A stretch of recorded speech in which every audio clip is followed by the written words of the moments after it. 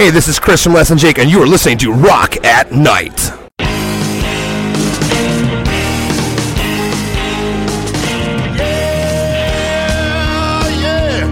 Are you ready? Hey, tonight I'm gonna take you on a little trip. We're going down south by the mighty Mississippi. I'm gonna take you to a place where lights never dim. Bring your mother, your brother, and your best friend. I'm gonna show you where they dance out in the street. They'll tell you all about your body heat. Not gonna talk about it, just gonna do it. Get on down if you feel up good. Get on down. This is Charisse with Rock at Night, and I am speaking with... Less Than Jake guys. Hi, I'm JR. And Roger. I'm Chris, and we're here with Charisse from Rock at Night, based out of Tampa, Florida, but worldwide in the UK, France, Germany, Canada, Australia, UK. I said that. Canada, I said that. Yes. We're talking to a Florida band, and of course we know Rock at Night is based out of Florida here. You guys are veterans.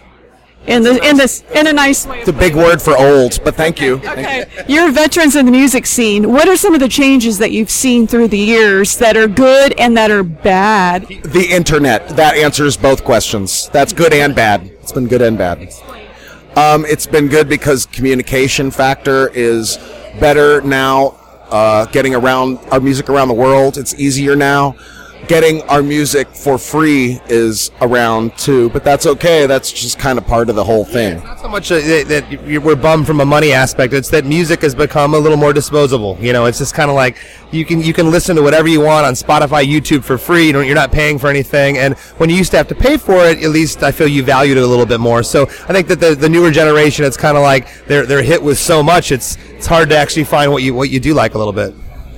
It's almost overwhelming, too, because there's too many choices now. Yeah, for sure. And it's not just music. I mean, you're hit with so much, social media every day. It's a lot.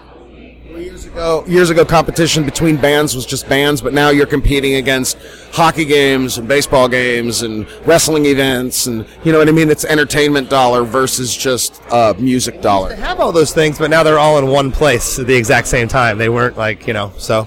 But then now we have a world market. People can tune into your music and buy it on iTunes, or someone in, let's say, Indonesia might be listening to your. I mean, on the same token, what you just said. I mean, we were kind of late bloomers getting to South America. We didn't get down there until 2007, and when we went down there, it was insane. I mean, we played to 4,000 people in Sao Paulo, 3,000 people in Rio, having never been there, and that was the internet swell of 10 years of internet from '97 to 2000. So you're right. So it works. It works good in both ways. The fans in South America, they're pretty appreciative. I used to live in Venezuela, so they do love music. What are some of the most grateful fans or the nicest fans? Who are they? I would say Japan. For some reason, we just have a certain connection with fans there, and they are so energetic and respectful and just kind of going completely insane. And then when the songs stop, Japanese fans are completely silent and very polite and just trying to hear what you're going to say so they can understand your English and know what you're trying to say to them. And it's one of the few places that we've ever had, fans waiting at the train station for us to sign stuff, and fans figuring out what hotel we're going to be at so they can show up and give us gifts and stuff like that. So that would definitely be number one on my list of you can really feel the appreciation for us there. Fans in the U.S., how do they differ here? I mean, here probably they're there with their cell phones and text messaging. Do they do that? That's kind of everywhere now. But what was the second half of that you were going to say? No, fans here are great. It's kind of regionally here. You got your insane rock and roll fans in places like Chicago and Detroit, and then not talking trash about Southern California. But when you're in LA, it's kind of like they get every band that comes there, so they're a little jaded. It's like you got to prove to me that you're worth your weight in salt. So it's. But it's kind of several different markets in the States that kind of feel a little different. If you want to break them down and call them markets, but it's just music scenes, It's just different music scenes, different vibes. But definitely, there's definitely places where the energy is on par with South America or the UK, where we're really well received in the UK, and that feeling, that's no different than when we play in Chicago or in Denver or something. What are some of the venues that you've played in the UK? Oh man, all O2. we've played all the O2s. We've played a whole bunch of the different academies. We used to play at the Astoria Festival you could think of. We played every Festival. We've done the Download. We've done Reading and Leeds. town this last year, and that was unreal. That was unreal. Probably every major uni, from Sheffield to London to Liverpool. We played all the big unis. So, and a lot of the smaller grassroots festivals we've done over there. So we've been touring the UK since '99 and gone almost every year over there. So we've done quite a bit.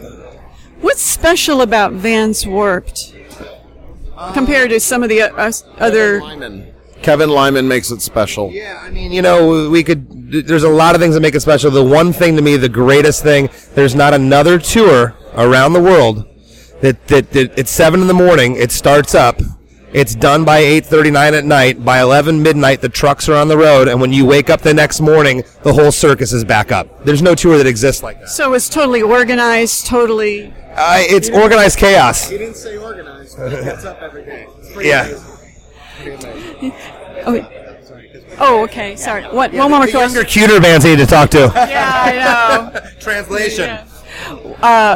Last question. Are there any particular nonprofits or charitable organizations that you favor? We love Keep Abreast. They're a great organization. They've always been supportive of our band, and we definitely support what they do too. I think it's an important organization. We've always backed Amnesty International, and they've again always supported us, and we've always been happy to spend some time with those guys and do whatever we can for them. Are you guys involved in politics, just out of curiosity? The only politics that we're into this year is we're going on the Warped Tour for one reason, and that's to make the Warped Tour great again. Period. That's our politics. We'll be campaigning all summer, having rallies daily at the Vans Warped Tour.